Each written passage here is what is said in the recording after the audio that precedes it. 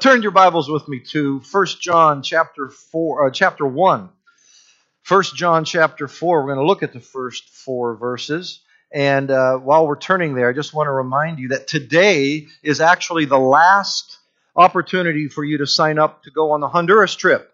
If you're thinking at all, maybe God's speaking to you, like maybe I should go this next year. We're going to go in April, but we're asking the deadline's today because we just got a lot to prepare for. So if we're going to be building a house for a family, we go every year, and it's always an amazing, great time together. We're going to build a house for a family. We have a dentist going with us, going to do some dental work. So if you're into, a dental assistant, dentist, doctor, nurse, whatever, or a constructor, like swing a hammer, want to help build a house, love to have you join us. And so Gina Calzada will be out in the Connection Center after the service. You can go on out there, talk to her, get more details, or look me up, and then I'll direct you to Gina. And so be aware, today is the day to actually get into deposit to make that happen. Also, I just want to say thank you to all of you who participated in the Angel Tree. It was absolutely fantastic that we were able to help 21 families where we bought Christmas presents for them and their children. 103 people with over 375 gifts. Thanks to you, there's going to be some families, some kids who are going to receive some gifts this Christmas who may otherwise not have had any. So go ahead and give yourself a hand. Want to thank you. I know one of the families had a fire in their home and all the challenges that go with that. Another had a job loss, and so you're really helping people. Jennifer Johnson and Michelle Minto, want to give them special thanks. They were in the first service, and they were in the first service. I had them stand, and we had fun embarrassing those two ladies. So but really, if you know Jennifer and Michelle, please send them a thank you for all of their amazing hard work in making that happen. So this past Tuesday, our life group had our Christmas party. And we met at Ken and Sherry Coxon's house, and they're always such great hosts. And we just had a great Christmas party together. We played Bunko. How many of you played Bunko? It's one of those great mixing games, where you go from table to table, and it's really a fun game. Although it was kind of stupid because I didn't win, But we had food, and we had just a lot of great fun together. And Sandy and I, we were talking to one of the groups, and somehow we got on telling a story about our daughter, Carrie, who's 34 years old now and married, has family and all. But when she was like 4 or 5 years old, and we lived back in Milwaukee, I was a pastor in Milwaukee for like 7 years, and we used to have unity services with some of the congregations around Milwaukee. And one of them was an African American congregation, and I knew the pastor, Sandy Johnson. I was like 28 years old at the time. He was like maybe 65, and then I started thinking about it. I think, no, he's probably like 43. But when you're 28, everybody else looks old. You remember how that is. And so we were good friends, and we were having a unity service that was coming up. So at about this same time, our daughter Carrie, she's 4 or 5 years old. Somehow, you know how you get on these conversations, and somehow we started talking about alcohol. And she asked us, what is alcohol? And why don't we drink alcohol? Because it's just been a personal conviction. Sandy and I, we don't drink. And try, well, why? And we were having, some of these little conversations as much as you can when they're 4 or 5. So what does it mean to be drunk? And well, when a person gets drunk, they act differently. They maybe even kind of do some crazy things. And so we had this conversation, and then somewhere in that period of time, we go to this unity service, and we're attending this African American congregation, and I know a lot of the people there, in fact, and we're sitting on the second row, actually, me and Sandy, and Corey and Carrie. They're like 4 or 5 years old, and the choir comes out. And the African American choir, they have their robes on, and they are singing, and they are shouting hallelujah and praise the Lord, and they're just going on. And all of a sudden, Carrie jumps into Sandy's lap and says, "Mommy, they've been drinking beer." And we're like, shh, no. They're just praising the Lord. They're just having a good time. They're not drunk. So we had to laugh about it. We had to do a better job of explaining, I guess, what it means to be drunk. So that really has nothing to do with the sermon today. Thought I would just kind of... But no, actually it does, because we're talking about the meaning of Christmas. What does Christmas mean, and how do you explain the meaning of it? This is why I have us turning to 1 John, the first 4 verses. Because here in 1 John, we get a great description on what Christmas means. If you want to know what actually happened, you don't want to look at these verses. You want to actually go over to the first couple chapters of Matthew, or the first couple chapters of Luke. Matthew and Luke will tell you what happened.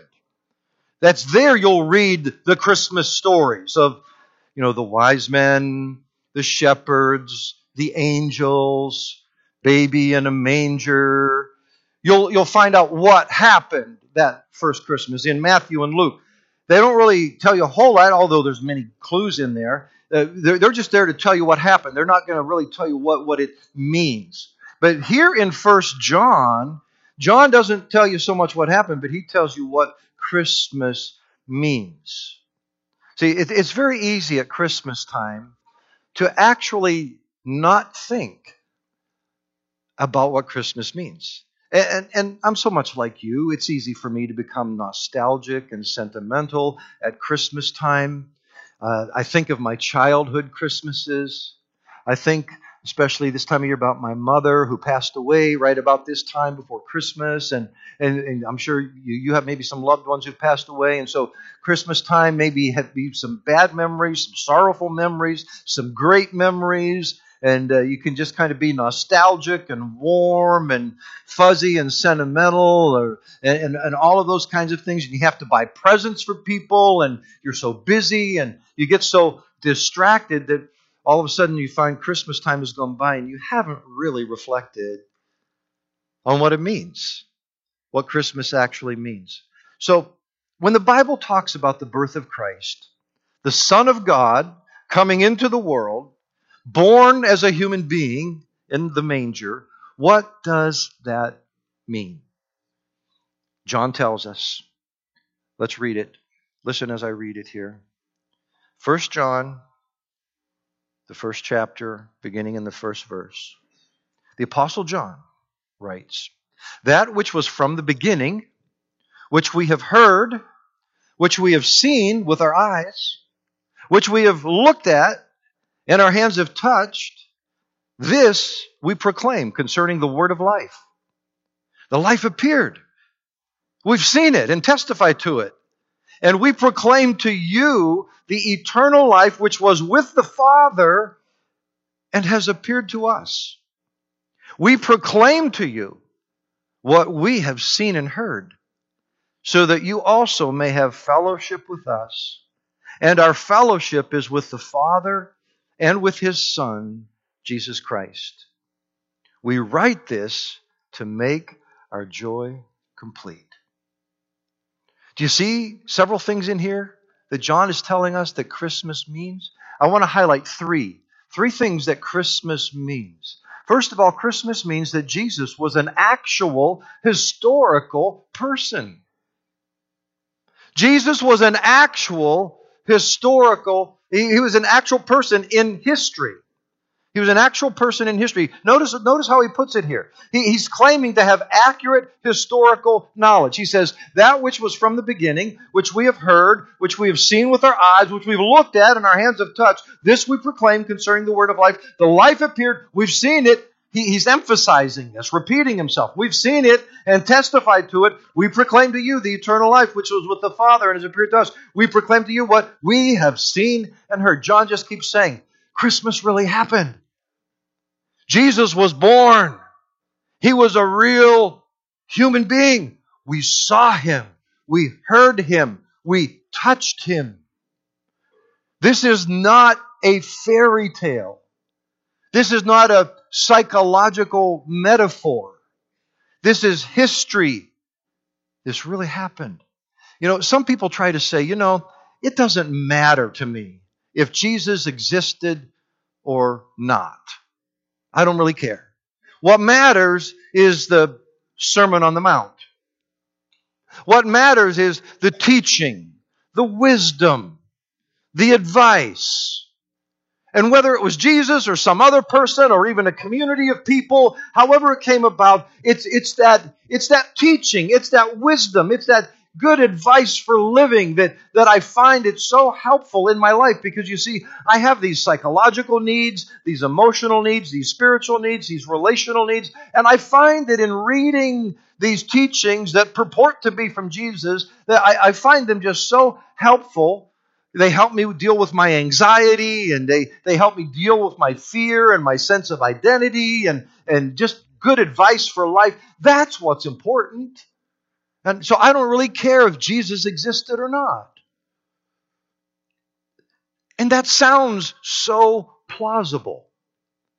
And it may actually apply to some religions. For example, you can follow the ethics of Confucianism without any concern whether Confucius actually lived or not. Because at the heart of Confucianism is the ethics, the teachings, the morality of it all. Confucius is not the center of Confucius. He just happens to be the guy who supposedly said all these and taught all this. The same thing's true with Plato or Socrates. But you cannot do that with Jesus. You say, Greg, why not? Why can't I just follow the teachings of Jesus? At least some of it, the parts that I like, the parts that I resonate with. If it works, it works. If it's helpful, it's helpful. Well, the reason you can't do that, and you can do that, of course, if you want to, but if you do that, you're not really being honest with the evidence. You're not really being logical. You're not being fair with what the New Testament actually has to say. So, you can do that if you want, but you're not being fair with the evidence, because to do that, you have to ignore the real essence of Christianity. You have to ignore the fundamental message that it's trying to say. Because repeatedly throughout the New Testament, you have the apostles saying exactly what John says here. We've seen him. We've heard him. We've touched him. This really happened. Well, one of the classic scholars writing about the authenticity of the New Testament was F.F. Bruce. He was a world-class scholar, wrote many books, and one of the books he wrote was called The New Testament Documents. Are they reliable? And F.F. Bruce asks this question, does it even matter if they're reliable? Does it even matter if Jesus existed? And here's what he says. The Christian gospel is not primarily a code of ethics or a metaphysical system. It is first and foremost good news. And as such, it was proclaimed by its earliest preachers. And this good news is intimately bound up with the historical order, for it tells how for the world's redemption, God entered into history, the eternal came into time, the kingdom of heaven invaded the realm of earth in the great events of the incarnation, the crucifixion, and resurrection of Christ. Christianity has its roots in history. This historical once-for-allness of Christianity makes the reliability of the writings which purport to record this revelation a question of first-rate importance. So maybe you're here today and you thought Christmas was just a feel-good myth. It's some nice feel-good stories, Silent night, holy night, all is calm, all is bright. We have the virgin, and we have the child, and we have the wise man, baby in a manger. Just kind of feel-good stories. Or maybe you haven't even thought much about it at all. And what I want you to see here is that Christmas is history. It happened. It's real. So shouldn't you at least check it out and see what it's about? Which leads us to the second thing that Christmas means. The first thing is that it means Jesus was an actual person in history. The second thing it means is that salvation is by grace. Salvation is by grace. Do you notice how John talks about Jesus here? He calls Jesus the word of life. Look at the end of verse 1. He says, "This we proclaim concerning the word of life. The life appeared. We have seen it and testified to it, and we proclaim to you the eternal life which was with the Father and has appeared to us. We proclaim to you what we have seen and heard." He calls Jesus the word of life. Do you remember how John, so it's the Apostle John writing 1st and 2nd and 3rd John, these letters, but he also wrote the Gospel of John. And you remember how he put it in that first chapter of the Gospel of John? He says, "In the beginning was the Word, and the Word was with God, and the Word was God." Jesus is called the Word, and that's a rich concept. And it means a variety of things, actually. And John used it very intentionally. But think, the word, when you speak a word, it goes out and it's a communication. How do you know who I am? How do you know what I think? Through my words. And so Jesus is the Word of God. In the beginning was the Word. The Word was God. And here he's saying he's the Word of life. So Jesus is the communication of God. You want to know who God is, you got to listen to Jesus because he's the Word. He's the message, the communication, the embodiment of God. So here he's called the Word of life. But look more carefully. It says this Word of life was with the Father from the beginning. And in verse 2 it says, "The life appeared. And we have seen and testified to it, and we proclaim to you the eternal life which was with the Father." So notice what he's saying and what he's not saying. He's not saying, we're not told here that Jesus Christ has life or that he gives life. What he's saying here is he is life. The life appeared, he says. We've seen it. And now we proclaim to you the eternal life which was with the Father and has appeared to us. See, Christmas is about the life appearing. And this is what makes Christianity different from all other religions. In every other religion, have you ever realized this? In every other religion, there's usually a founder or a sage, someone who got it all started. And the founder will say something like this: "I have discovered how to live life. And I've discovered here's a way for you to find life. What you need to do is you need to do this, and you need to do this, and you need to do that, and this. And if you do all of this and that, and you do it well enough, then you might become one with God or one with infinity, or find eternal life, or whatever their version of it is." You see? In every other religion, you have to be your own savior. You have to earn it. You have to be good enough. You have to do this. You have to do this. You have to do that. You have to do that. And Jesus, on the other hand, did not come to show you how you can save yourself. He came to be your Savior. Jesus says, remember in John 14, he says, "I am the way. I am the truth. I am the life." Jesus didn't come to say, well, hey, I'm a nice teacher, I'm a good prophet, and I kind of want to show you the way, and I'll teach you some truths, and hopefully, if you can do this and this and that, then maybe you'll be good enough, and maybe you can have life. And no. Jesus came and he says, "I am the way. I am the truth. I am the life." See, Jesus didn't come to give us some advice on how to self-improve. He didn't come to show us how we can save ourselves. Jesus Christ, according to Christmas, is God himself come to save us, to do for us what we cannot do for ourselves.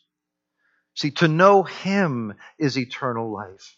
It's not like he comes to you and you follow him and you do the things he says you should do and you live a good life and then God blesses you and saves you. No. He is the life. And so I ask you, aren't you tired? Aren't you tired of trying to be your own savior? Some of you are living lives of fear and anxiety and insecurity because you feel like you're just being never quite good enough. And then maybe some of you are full of pride and disdain for other people because you feel like you have been good enough. And what's wrong with these other people? See, that's always what happens when you're trying to be your own savior. You're either full of devastation and self-loathing because you don't feel like you're being good enough. Or you might hit a little season where you feel you are being good enough, and that just makes you proud and disdainful towards other people. And in either way, you're still so insecure, and you're on the one hand you're crushed and you self-loathe, and then on the other hand you're so insecure because what if you mess up tomorrow and you won't be good enough? And so you go through this cycle, this up and down, insecure and anxious and unhappy. Aren't you tired of trying to be your own savior? Christmas is about the Savior who came to save you. So stop trying to look good. Oh, I got to look good. I got to impress people. I'm worried about what everybody thinks about me. Stop trying to even feel good. Oh, life is just all about me feeling good. Oh, I got to feel good. I got to look good. Got to feel good. Got to do good. Got to be good. And behind all that is a mentality is if I can do all that, then people will look at me and go, wow, what a great guy. What a great gal. Look at them. And then maybe even God will say, yeah, they're pretty good. They've lived a good life. See, that's a dead end. There's no life there. Let the word of life come in. Let him be your Savior. And the only thing he asks you to do is to take him in. To believe in him. Receive him as your Savior. I encourage you to read the rest of 1 John this afternoon. Short little book. You can do it in probably a matter of minutes. But it's very powerful. Maybe even read through it 2 or 3 times. And notice how John goes on to say that when we believe in Jesus and receive him, we receive his life.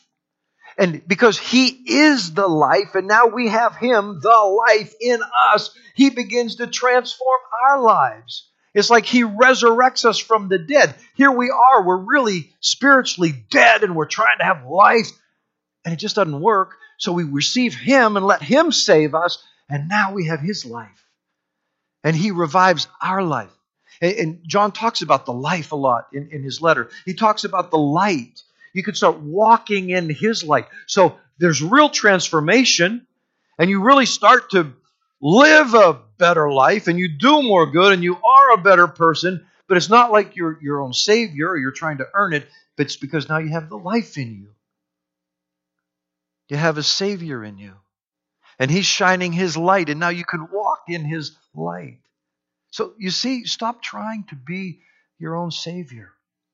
Stop trying to be your own light in your own life. You can't pull it off. You need him. And then here's the third life-changing truth. You can have fellowship with God. You can. This is what John says. So Christmas means that Jesus was an actual person in history who came to save you by grace, and he offers you fellowship with God. Look at how John put it in verse 3 and 4. We proclaim to you what we have seen and heard, so that you also may have fellowship with us. And our fellowship is with the Father and with his Son, Jesus Christ. We write this to make our joy complete. So notice, on the one hand, Christmas is objective. Jesus is an actual person in history. This happened. This is real. This is true, whether you believe it or not, whether you like it or not, whether you want it or not. It's objective. It's there. It happened. But the only way you will experience life change is to make that objective truth subjective in you. You've got to take that objective truth and make it personal. Have you made Christmas personal? Have you received Christ as your Savior and your Lord? Stop trying to be your own Savior. Do you have fellowship with God? We don't use the word fellowship much anymore, but it means deep, intimate friendship. It's an experience. So God isn't just out there. He isn't just a metaphor. He isn't just ancient history. He's now in here. And you know Him. And you experience Him. And John says, I'm telling you all this so that we can have fellowship with each other and with God. I'm telling you this so that we can experience joy. And oh, don't we all need a little more joy?